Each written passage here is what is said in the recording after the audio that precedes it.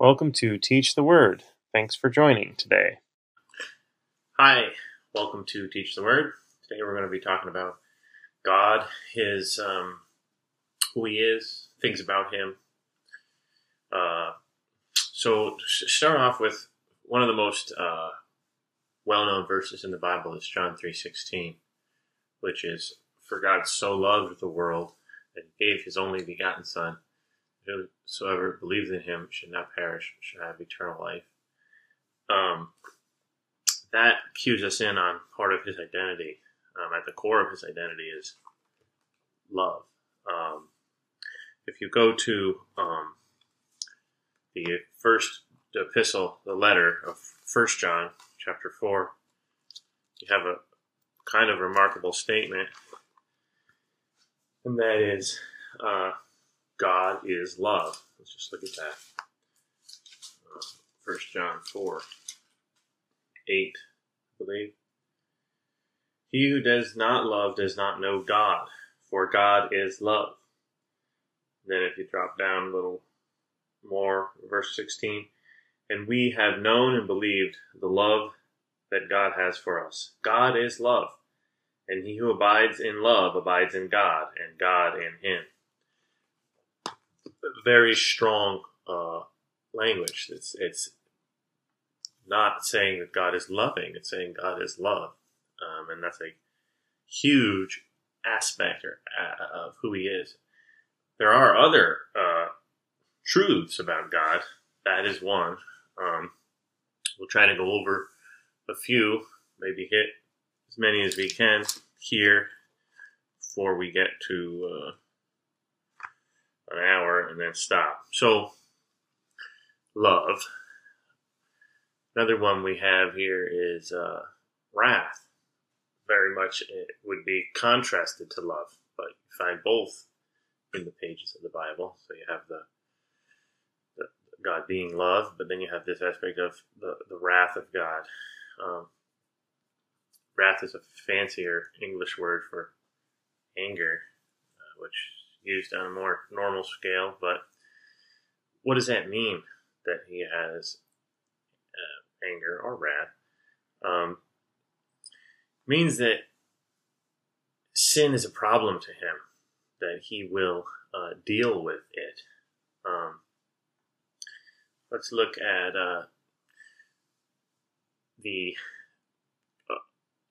when God's talking about the sin of a nation group, or a group of nations called the Amorites, in Genesis 15 onwards. A few passages about this, but let's just look. Genesis 15, God's talking to Abraham.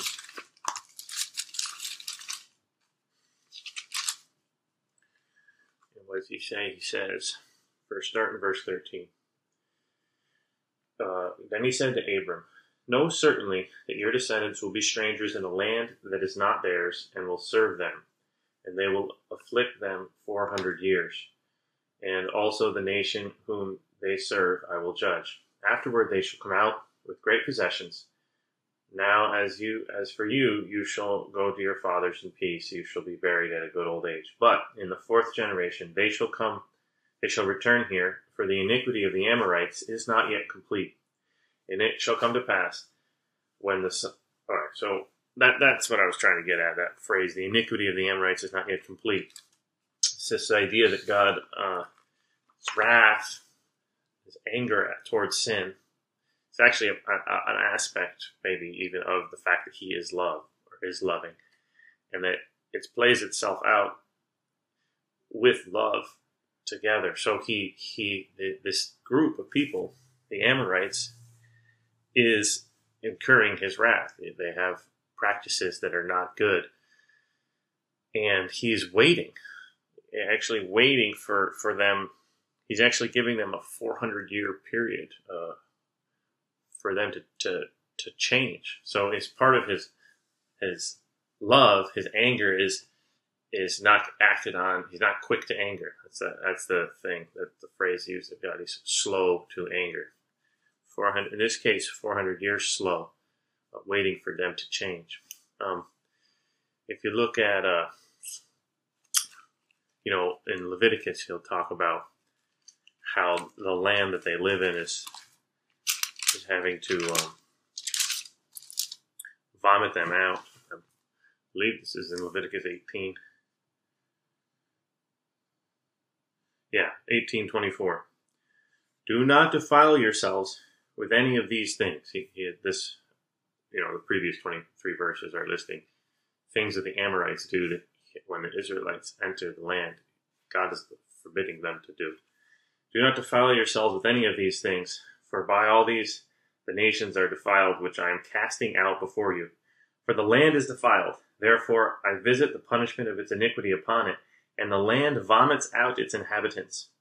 You shall therefore keep my statutes and my judgments, and shall not commit any of these abominations, either any of your own nation, or any stranger who dwells among you. For all these abominations the men of the land have done, who were before you. Thus the land is defiled, lest the land vomit you out also, when you defile it, as it vomited out the nations that were before you. So this is showing, just this story of the Amorites, God's mercy aspect, or the part of his love, the slowness of his anger over. This is from 400 years later, from when he was talking to Abraham to when he's talking to Moses. So that's the slow aspect of God's anger. But the fact that his anger means, as part of his love, he must deal with what is not right, what is wrong in the world. And that means coming in judgment. Yes, he comes in salvation. That is the aspect of his love. But as he offers out that extension of salvation, there's a limit to the grace, so to speak.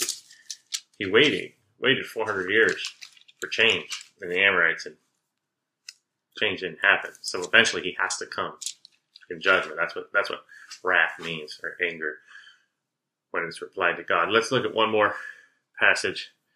I'm not sure that I have this quite right, but it's Deuteronomy 20. I think it's 16 through 18. Just as something relating to this concept. Yeah, here it is. But of the cities of these peoples, which the Lord your God gives you as an inheritance, you shall let nothing that breathes remain alive, but you shall utterly destroy them: the Hittite, the Amorite, the Canaanite, the Perizzite, the Hivite, the Jebusite. There's several groups. The Amorites are a catch-all term. Just as the Lord your God has commanded you, lest they teach you to do according to all their abominations which they have done for their gods, and you shall sin against the Lord your God. So God uses humans are instruments of his wrath. In this case, the people under Moses' leadership were instruments of his wrath to execute his anger on an entire area, groups of people. After him being very slow to that anger, of 400 years slow, and waiting, wanting ultimately, because it's not consistent with his character, because of his love, wanting them to change their behavior, but it didn't happen. And so, but that's what wrath means. He comes at some point. You can see instances of God's wrath averted after the waiting and the warning, where he changes. If you look at the book of Jonah, this is the Ninevites are the people group here, and they are wicked in God's eyes, and he is feels that he must destroy them, but he wants to. In this case, he sends this man Jonah to tell them, look, one last chance. Either stop what you're doing, change, turn, or I'm going to destroy you. And it's kind of a remarkable little book. Let me turn there. It's towards the end of the Old Testament. There's a lot going on in the book of Jonah, more than just God's wrath. But there's a whole. It's all about prejudice too, because Jonah has no reason to want these people to be saved, because these are the people who come and raid his country and carry off people as slaves and kill people. They're the people that he has every reason to hate. But he goes as a messenger of God's mercy, because God tells him to. He's not particularly willing, and he's actually quite angry. But this isn't really about Jonah. This is about God and how his anger is, how he withholds his anger. So if you look in Jonah, he says, very beginning, God speaking to Jonah, verse 2 of chapter 1, "Arise, go to Nineveh, that great city, and cry out against it, for their wickedness has come up before me." That's the idea of his anger. He has to deal with evil as it arises. The earth perhaps cries out for the evil done on it, vomits its people out. We saw that image in Leviticus. Well, there's an outcry that's rising up to the Lord from this people group. If we go on, we see in chapter 3, he eventually, a lot happens in this little story, but eventually he shows up there, and the people of Nineveh listen to his message. So the people of Nineveh believed God. This is chapter 3, verse 5. "Proclaimed a fast, put on sackcloth, from the greatest of them to the least. Then word came to the king of Nineveh, and he arose from his throne, laid aside his robe, covered himself with sackcloth, and sat in ashes. And he caused it to be proclaimed and published throughout Nineveh by the decree of the king and his nobles, saying, Let neither man nor beast, herd nor flock taste anything. Do not let them eat or drink water, but let man and beast be covered with sackcloth and cry mightily to God. Yes, let every one turn from his evil way and from the violence that is in his hands. Who can tell if God will turn and relent and turn away from his fierce anger, so that we may not perish?" Then God saw their works, that they turned from their evil way, and God relented from the disaster he had said he would bring upon them, and he did not do it. So there you have God not acting in anger, relenting from his anger, or turning from his anger, because men repent and turn from their wickedness. His anger is tied to the sin of man, the wickedness of man. Incidentally, in this passage, Jonah is quite angry about it. So if you go into chapter 4, you have this conversation going on between Jonah and God about how Jonah's mad. This is Jonah's anger. And if you look down at verse 9 of the next chapter, then God says to Jonah, "Is it right for you to be angry?" He said, "It is right for me to be angry." But the Lord said to him, "You've had pity on a plant." So they're talking about a plant. Jonah's mad that God destroyed the plant. "You had pity on a plant for which you have not labored nor made it grow, which came up in a night and perished in a night. And should I not pity Nineveh, that great city in which are more than 120,000 persons, which cannot discern between their right hands and their lefts, and much livestock?" God's concerned not just about the people in Nineveh, but the animals in Nineveh. So ultimately, let's just wrap up this idea of wrath. Every human sins. We all have wickedness in us. So we all are subject to the wrath of God. Yes, his wrath is very slow, and he gives much time towards for repentance. But if you look, the whole point of the letter to the Romans is to build the case that we're all bad. Not just the Gentile nations, also the Jews, and we are in need of rescue. That's the idea in Romans. So Romans 1:18. "For the wrath of God is revealed from heaven against all ungodliness and unrighteousness of men who suppress the truth in unrighteousness." But the good news about the book of Romans, and really the entire Bible, is the gospel message that God has prepared a way for his wrath to be appeased. In other words, for our wickedness to be transferred onto Jesus in his death, and for us to not have to experience God's wrath as a result. Christ experienced it on the cross. If you look at Romans 3:23, you'll see what I'm saying about everybody is a sinner. Is the point in this book. Romans 3:23, for all have sinned and fall short of the glory of God. But the idea is that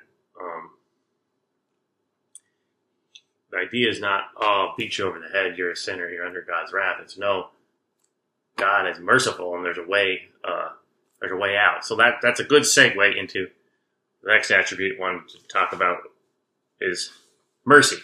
What's it mean that God is merciful? So, well, what it means is that what we actually deserve, which is his wrath, he withholds. Everyone has been provided with a way of escape from what they're due because of their wickedness. That's the idea of his mercy. So let's look further in Romans chapter 10. You'll have let's just sing about all who confess. Romans 10, where are we here? 9, verses 9 and 10. Then if you confess with your mouth that the Lord Jesus, and you believe in your heart that God has raised him from the dead, you will be saved. For with the heart one believes unto righteousness, and with the mouth confession is made unto salvation. For the scripture says, whoever believes on him will not be put to shame. There's no distinction between Jew and Greek, for the same Lord over all is rich to all who call upon him. For whoever calls upon the name of the Lord shall be saved. This idea that God, just like with the Ninevites, God has a mechanism through the whole thesis of the book of Romans is this is a mystery that's being revealed. God's mechanism for offering mercy. That we in time past he could offer mercy, but he could still be just because he has this mechanism which has now been revealed. That's transferring the sin onto Christ. That's kind of, if you read the whole book, this is thesis. But the idea is that God is merciful, and those who call upon him are saved. If you look in the Peter, one of Peter's epistles, you see him kind of very succinctly stating this idea that in 2 Peter chapter 3, verse 9, the cross is the mechanism for the mercy. 3:9. The Lord is not slack concerning his promise, as some count slackness, but long-suffering towards us, not willing that any should perish, but that all should come to repentance. That is not what I thought it was, but that's applicable. That God is waiting to. He's not going to end the grace period quickly because he's slow to his wrath, and part of his mercy, he's waiting to extend mercy. He's waiting for people to come to him, to call out to him. Any who calls on the name of the Lord shall be saved. He's waiting for those to call out so he can extend that mercy. Is the idea. Where have we seen this? Well, the ark is a good example of this. So if you look in Genesis 5, or Genesis 6, you have the setup for the passage of Noah's ark, where the world is exceedingly wicked, so wicked that God has to act. He's reached the tipping point where he can't wait anymore. You see, the Lord saw the wickedness of men was great in the earth, and that every intent of the thoughts of his heart was only evil continually. That's Genesis chapter 6. This is where God begins to act, to talk to Noah, to have him build the ark. That's Genesis 6:5. If you look at other places where the Bible is mentioning in the New Testament, where the Noah's Ark account is brought up, it's very much about God's mercy waiting, and his mercy and how he provided a way of escape from the flood, that nobody needed to perish in that flood because the ark was there. So let's see, let's just look first in Luke chapter 17, where Jesus himself is talking about the Noah's Ark, Noah and his ark, 17:28.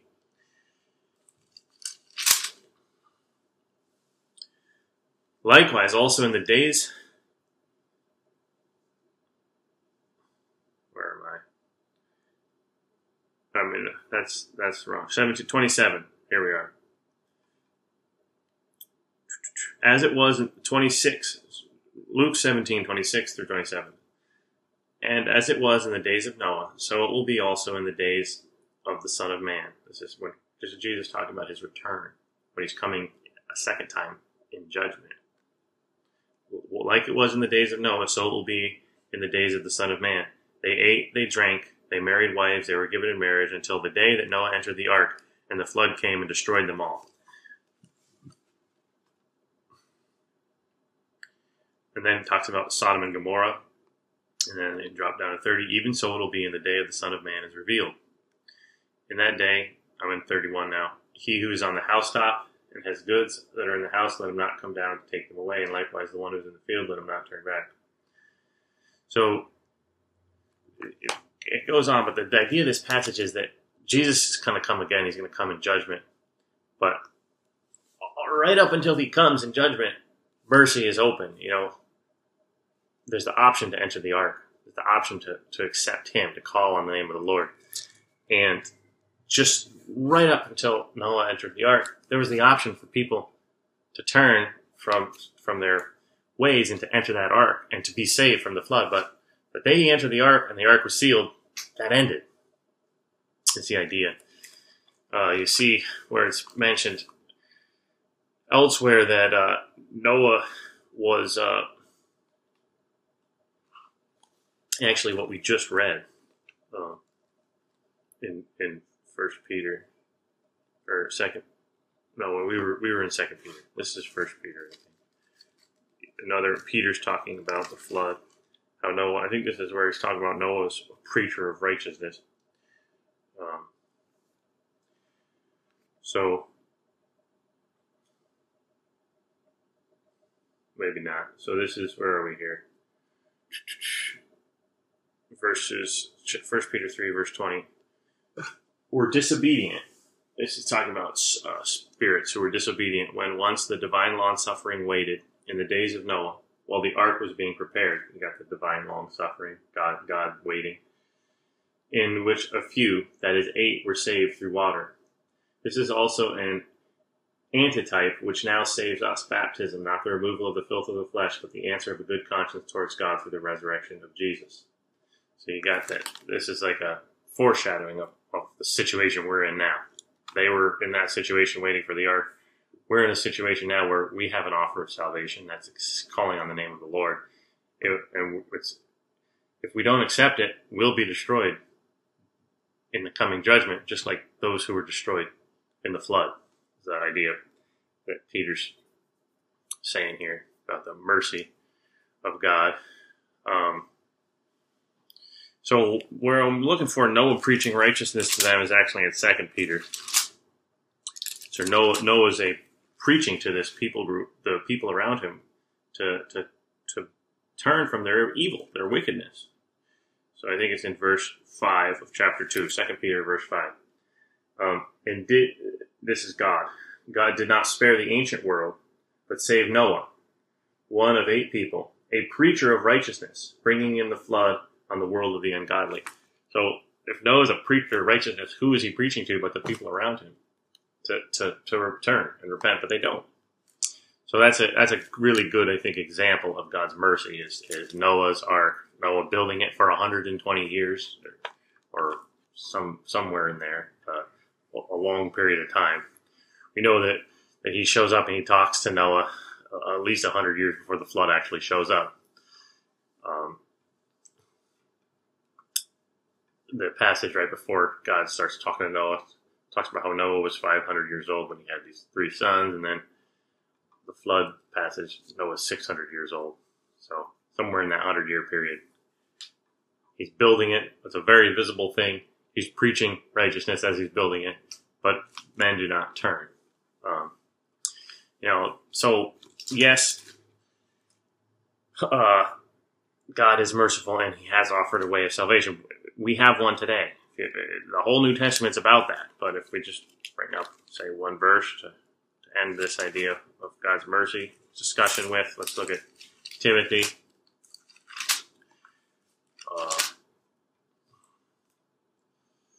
If you see 1 Timothy chapter 2, the mercy aspect of God, verses 5 and 6. For there is one God and one mediator between God and man, the man Jesus Christ, who gave himself a ransom for all to be testified in due time. Jesus has given himself as a ransom for us. But we have to call out. We have to turn to him. And if you haven't, do. Because you don't know when grace ends. You don't know when God comes in judgment. You don't know when the flood pours down upon us. So time is running out, but we don't know when it ends. We don't know when the mercy ends. But the ransom has been paid for us. Let's look at holiness. Holiness is another way in which the Bible describes God. I mean, it describes a lot of things are described using the term holy, but God is one of them. Well, what does it mean? It means that God is altogether, utterly, totally different than us in an extremely good way. Let's look at Revelation 15. You have verses 3 and 4.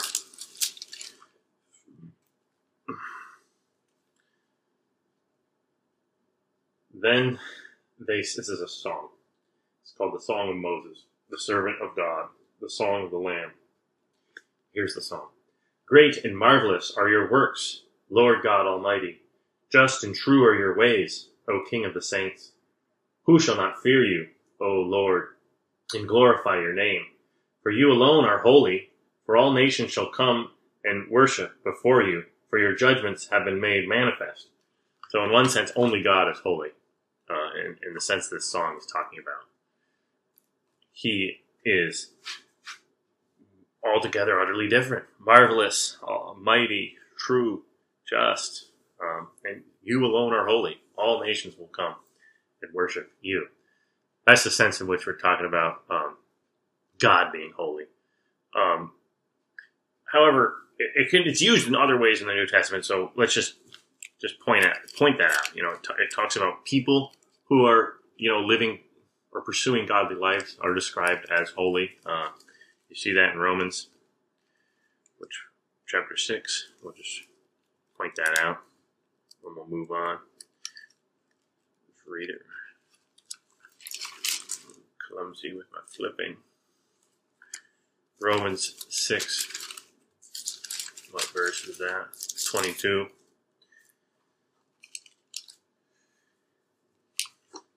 But now, having been set free from sin and having become slaves of God, you have your fruit to holiness and to the end everlasting life. So we as believers are bearing a fruit of holiness because we're pursuing God. And the term saints used throughout the Bible is in many ways to describe Christians. It has a sense to it of holy ones. That's a different word in English, I know. But holy also describes objects that are devoted to God. This has to do more with the ceremonial aspects of the temple or tabernacle kind of worship system than it does our daily lives. But it's a sense in which the word holy is applied to things in the Bible. I can just give you an example of that from Leviticus chapter 17, verse 12. Therefore I said to the children of Israel, no one among you shall eat blood. No, this is not right. No, that's not right.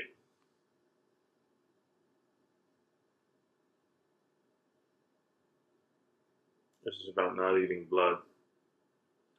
So that's a broken reference there. Nonsensical reference. But it makes you wonder what on earth was I driving at with that reference. This is all about blood.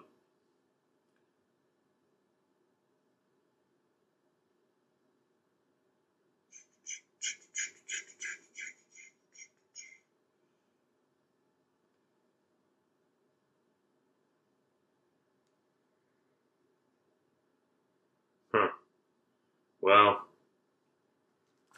I don't know that it's that important because we're trying to talk about God. So, but I was just trying to show that holy has a wider range of meaning, and I did the poor job of showing that. But I'm not going to rescind my, the claim that it does have at least three kind of meaning senses in the Bible. One is its application to God, who's altogether, totally, utterly different in this good way. Another application to people who are pursuing godliness, pursuing being like God, trying to please God. And an application to objects which are devoted to God. Fortunately, I didn't really demonstrate that with a verse because my reference is wrong for that point. But that's my point. So, but about God, let's just look at for an example of this. The Israelites, where God is among them, among their camp, right? Let's just read the passage. It's in Deuteronomy. It's a neat passage. God is saying how, I'm with you as you're traveling out of Egypt into Canaan. I'm walking among you, and because I'm holy, you're going to have to do certain things different than you would. Deuteronomy 23, 9 through 14. When the army goes out against your enemies, then keep yourself from every wicked thing. If there is any man among you who becomes unclean by some occurrence in the night, it's talking about a nocturnal emission, then he shall go outside the camp. He shall not come inside the camp. But it shall be, when evening comes, that he shall wash with water. When the sun sets, he may come into the camp. Also, you shall have a place outside the camp where you may go out, and you shall have an implement among your equipment. And when you sit down outside, you shall dig with it and turn over your refuse. Talking about having a latrine far away removed because of God's holiness, he can't handle the excrement. For the Lord your God walks in the midst of your camp to deliver you and give your enemies over to you. Therefore your camp shall be holy, that he may see no unclean thing among you and turn away from you. So the camp has to be holy because God is holy. And what does it mean for the camp to be holy? It means nobody who's had a issue coming out of them, whether blood or semen or anything, they have to go outside the camp. Nobody who's had no poop and pee, that has to be outside the camp. No worshiping of other gods, that would defile them. I think that's a good picture of it. God's holiness is total difference. He's altogether utterly different, but it's a good difference. If you look at some of the laws that Moses was given, there's laws about how you can't mix things. Like you can't have a garment made of two different fabrics, or you can't have a field sowed with two different kinds of seeds because of God's holiness. Very, very interesting. So let's look at those passages. If you look at Leviticus 19. This is the ordinance, starting in verse 2, of the law which the Lord commanded, saying, Speak to the children of Israel, that they bring you a red heifer without blemish, in which there is no defect, on which a yoke has never come. I wonder if this is another one of these passages that is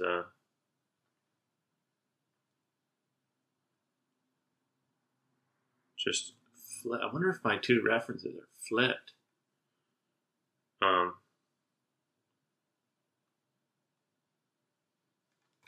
Let's just look.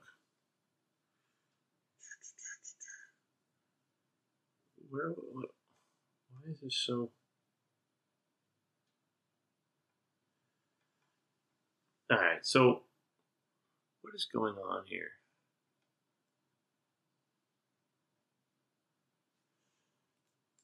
Okay, I'm in Numbers.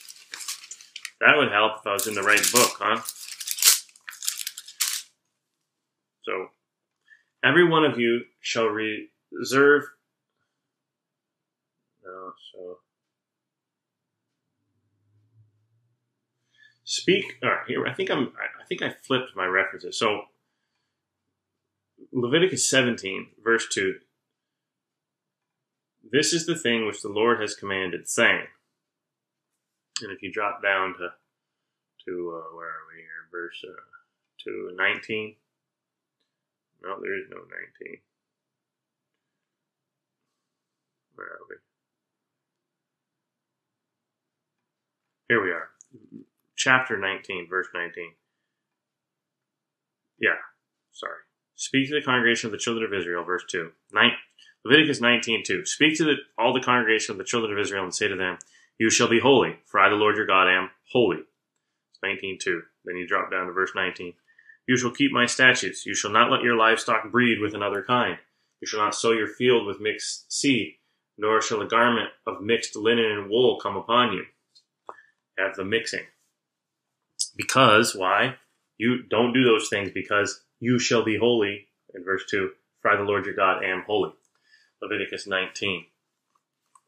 Sorry about my confusion. You get one reference wrong, flusters you. This is true of God, but it means that as people who set our hearts on pleasing God and following God, that we're called to this, to emulate or to be like God in this way, to pursue holiness. And you'll see that throughout the New Testament. If you look at Titus 2, just as an instance, for instance, Titus 2:14. We have Christ who gave himself for us that he might redeem us from every lawless deed and purify for himself his own special people who are zealous for good works. So that's holiness, and that makes believers peculiar on this earth, a peculiar people. Why are they peculiar?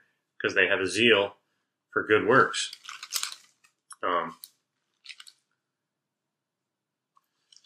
Why must believers be this way? Peculiar. Because of who God is. And if you look throughout the book of Leviticus, which I've been stumbling around reference-wise, you'll see repeated over and over again to the nation of Israel, be holy because I am holy. Be holy because God is holy. And the same thing is a charge given to Christians in the New Testament by Peter. If you look in 1 Peter chapter 1, verse 15, he's actually quoting Leviticus. He says, but he who has called you is holy. You also be holy in all your conduct, because it is written, be holy, for I am holy. So that's that. Let's see, that's holiness. So we've talked about God's character and his love, and being loving, his wrath, or his anger towards wickedness and sin, and has to act to stop it. We've looked at his mercy, where he offers people a way of escaping his wrath. And we looked at his holiness, how he's just different, and it's good, and how we're called higher towards that holiness. Now, there's some other attributes that are really different from any other being. One of these is that he's all present, or always present.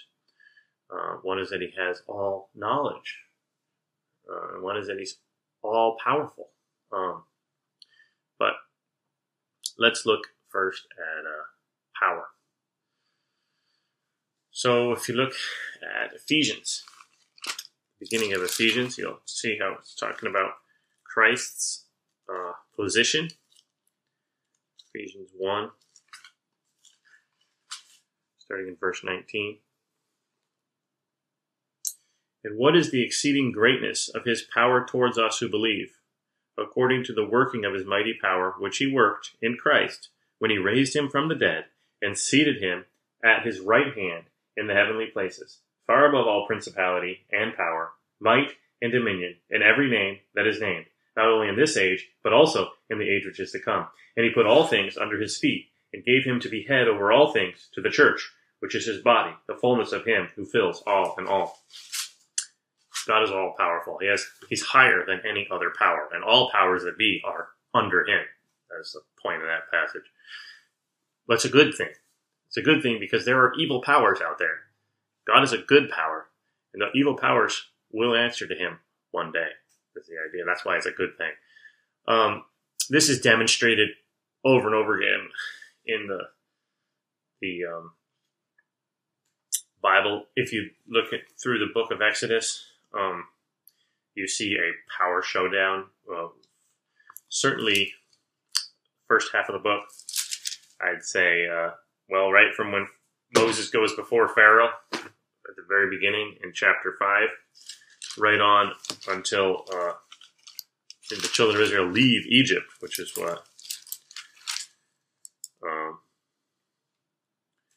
their last real encounter with the Egyptians is at the Red Sea crossing, where the Egyptians' army is destroyed in 14, and then there's the song about it in chapter 15. So really, a whole 10-chapter span in Exodus 5 through 15 is a power showdown where the gods of Egypt are pit against God of Israel, God Almighty.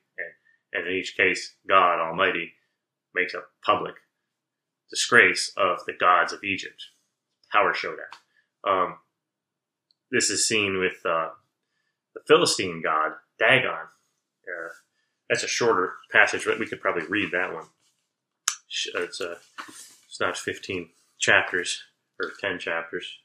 It's just a chapter. I think it's, what is this? 1 Samuel 6, maybe?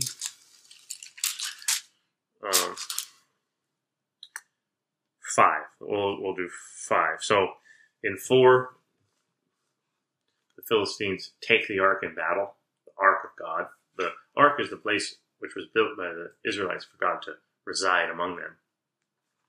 And in chapter 6, the ark is returned to the Israelites. But chapter 5 is the real power showdown. So let's just read chapter 5. And when the Philistines took the ark of God and brought it from Ebenezer, this is 1 Samuel 5, verse 1, to Ashdod, then the Philistines took it. When the Philistines took the ark of God, they brought it into the house of Dagon and set it by Dagon. And when the people of Ashdod arose early in the morning, there was Dagon, fallen on its face to the earth before the ark of the Lord. So they took Dagon and set it in its place again. And when they arose again the next morning, there was Dagon, fallen on his face to the ground before the ark. The head of Dagon and both the palms of his hands were broken off on the threshold. Only Dagon's torso was left of it. Therefore, neither the priests of Dagon nor any who come into Dagon's house tread on the household of Dagon and Ashdod to this day. But the hand of the Lord was heavy on the people of Ashdod, and he ravaged them and struck them with tumors, both Ashdod and its territory. And when the men of Ashdod saw how it was, they said, the ark of the God of Israel must not remain with us, for his hand is harsh towards us and Dagon our God. I think that's kind of sufficient to get it. They actually do a little hot potato game where they send it to another Philistine city, and then they all realize we don't want ark here because the wrath of the God of Israel is upon us because of our wickedness, as we talked about earlier, and they send it back to its people. But there's, all kinds of power showdowns that there's other examples throughout the New Testament where the gods of other nations are just subject, that these powers that be, spiritual beings to which they are serving, are under the control and authority of the God of Israel. If you looked in 2 Kings 18, you'd have a bit of an example of that with the Phoenicians. I don't really know what that is referring to, so I'm going to look it up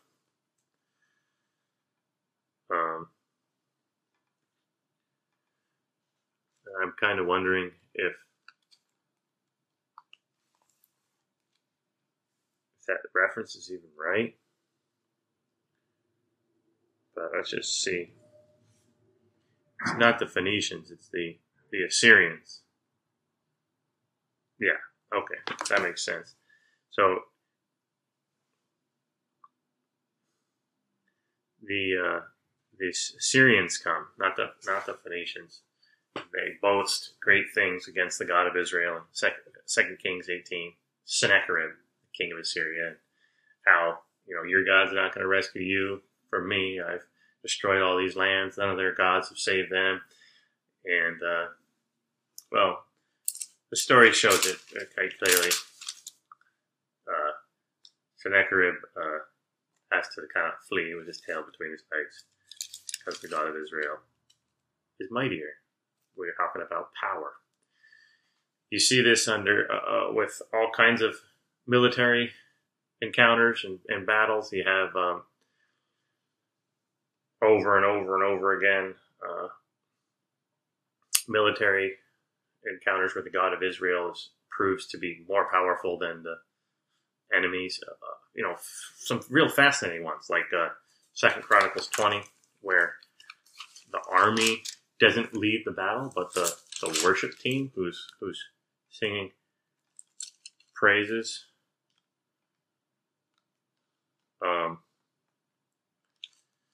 to God. It's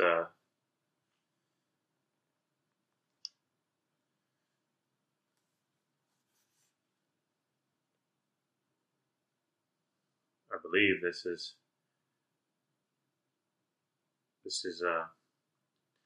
where are we here?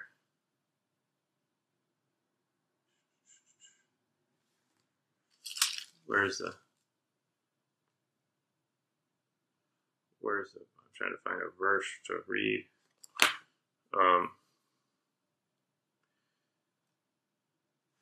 So they go out in song. Just read verse 21. So this is the king. When he had consulted with the people, he appointed those who should sing to the Lord and should praise the beauty of holiness.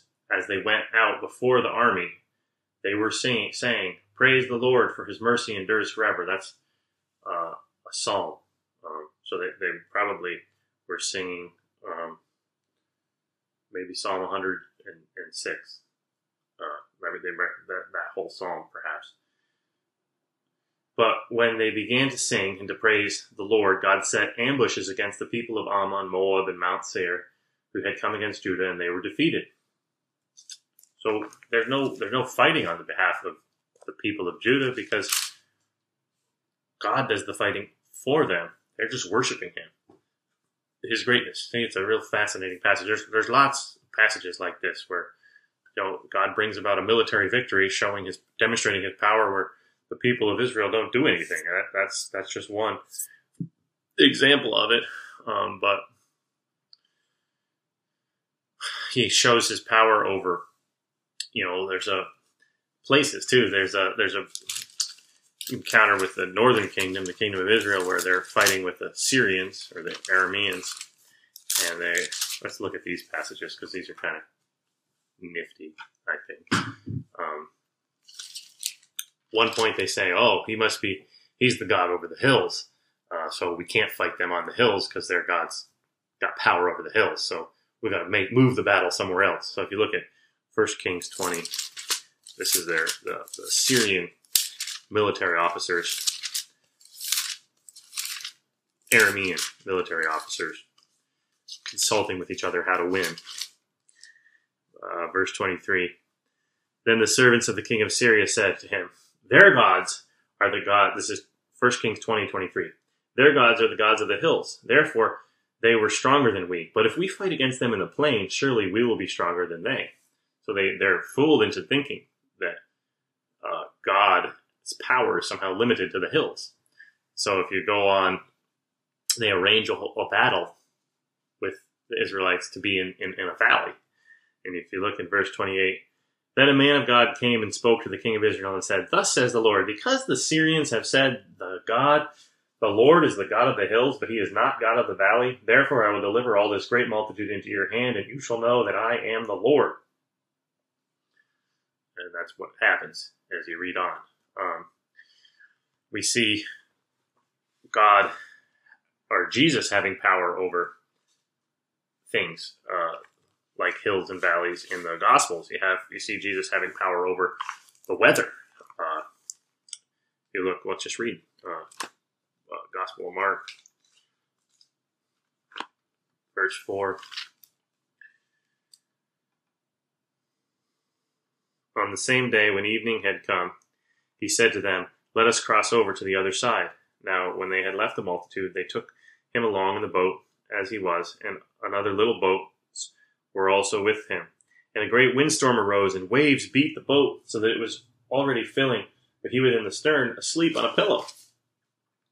And they awoke him and said, "Teacher, do you not care that we are perishing?" Then he arose, he rebuked the wind and the sea. "Peace, be still." And the wind ceased, and there was a great calm. And he said to them, "Why are you so fearful? How is it that you have no faith?"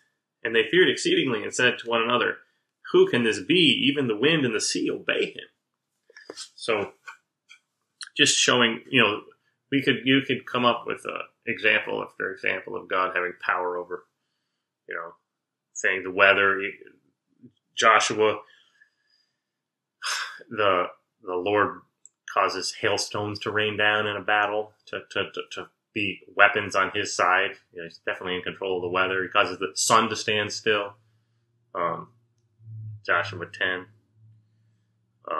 What else do we have? We have Psalms that show his total control over the weather and actually all of nature. That it all kind of moves at his bidding, at his word, the word that comes from his mouth. See Psalm 147.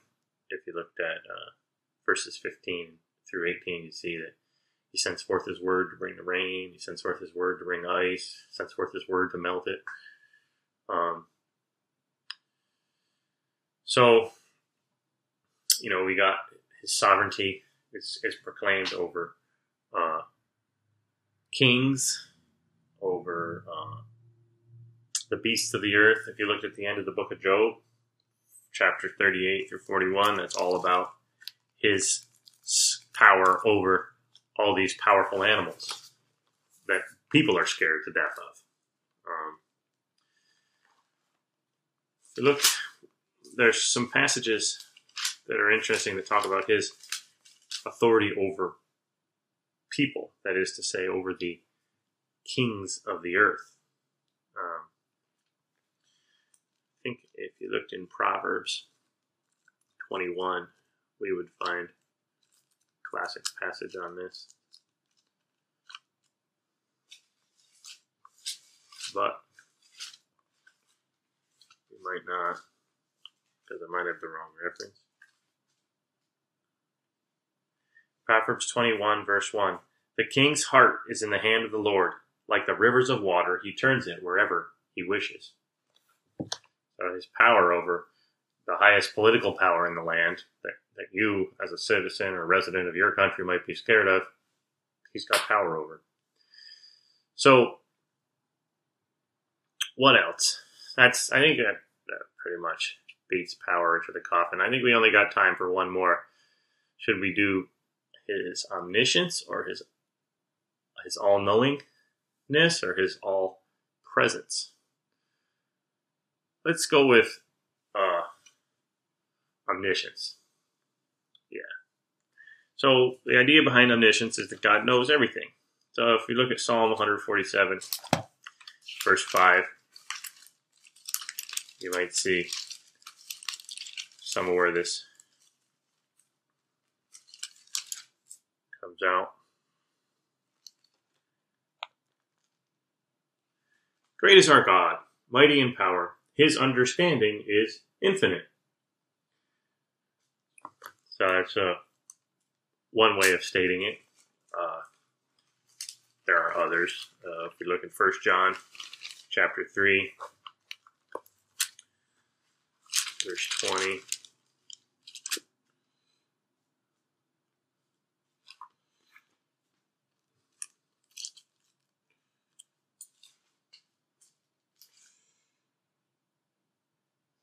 For if our heart condemns us, God is greater than our heart and knows all things. Another way of stating it. His infinite knowledge extends to the very core of our being, over every creature on the face of the earth. If you look in Hebrews 4, we have this passage about God's discerning through his word.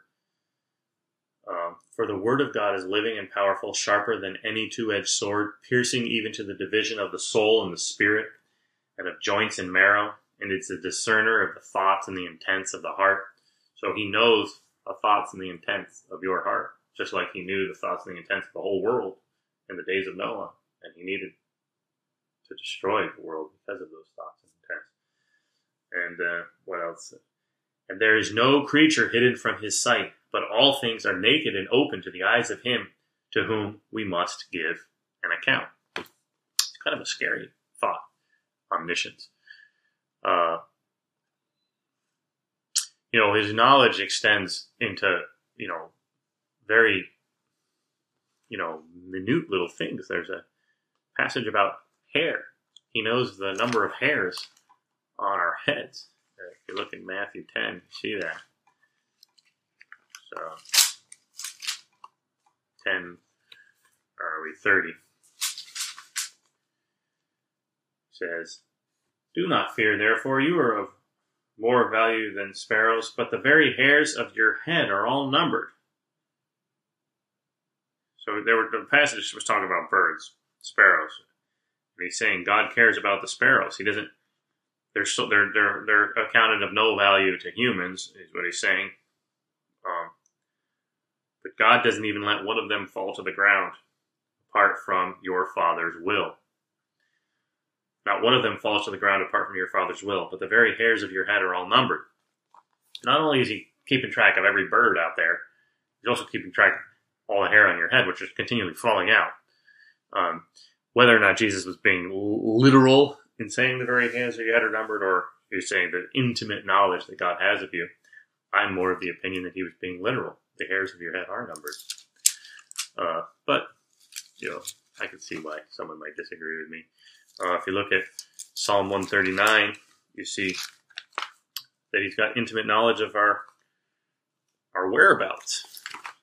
So our hairs, or where we come from, where we go. Psalm 139. O Lord, you have, starting in verse 1, or we'll start with the title. For the chief musician, a psalm of David. O Lord, you have searched me and known me. You know my sitting down. You know my rising up. You understand my thought afar off. You comprehend my path and my lying down. You are acquainted with all my ways. Knows all our whereabouts and our thoughts. We could go on and on. I mean, God, his knowledge and his knowledge about the world and us is just proclaimed over and over again in Scripture. But he's got every star named. If you look forward just a few Psalms, Psalm 147, 4, right before where we read at the very beginning, the Lord is infinite in verse 5. Well, in verse 4 it says, he counts the number of the stars, he calls them all by name. Now we all know that there's a lot of stars out there. He's got them all named. More things, like what is else? He knows the very words of our mouths. If we look back at the psalm we were just reading, 139, you see that in the very, very next verse from where we stopped reading, verse 4. Therefore my spirit is overwhelmed. That's the wrong psalm, sorry. For there is not a word on my tongue, but behold, O Lord, you know it altogether. His knowledge of everything, but not just the words. I mean, we talked about, he knows what's going on deep down in the inside, the motives and the intents of our heart, like we read in Hebrews, but we see that elsewhere. See that in Chronicles, actually. Curious about this passage because I'm not familiar with this reference. Chronicles 28:9. 1 Chronicles 28:9. As for you, my son Solomon, know the God of your father and serve him with a loyal heart.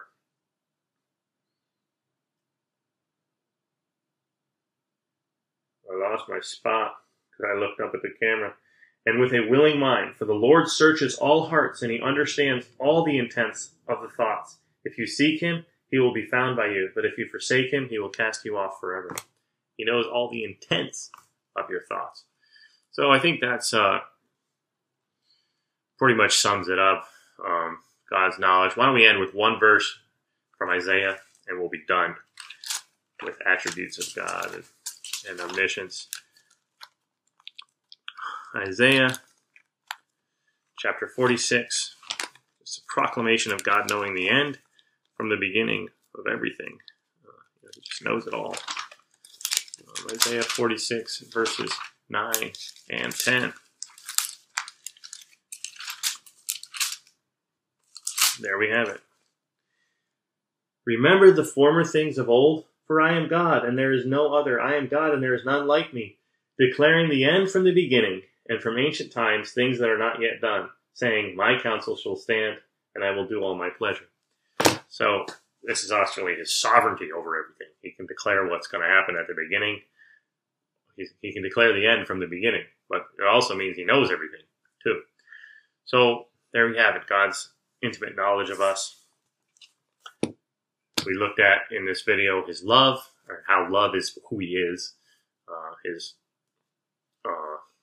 wrath, his mercy, his holiness, his all power, his all knowledge. And we hadn't quite got to it, but we would have if we had time. How he's all present everywhere. Could have demonstrated that as well. Thanks for listening.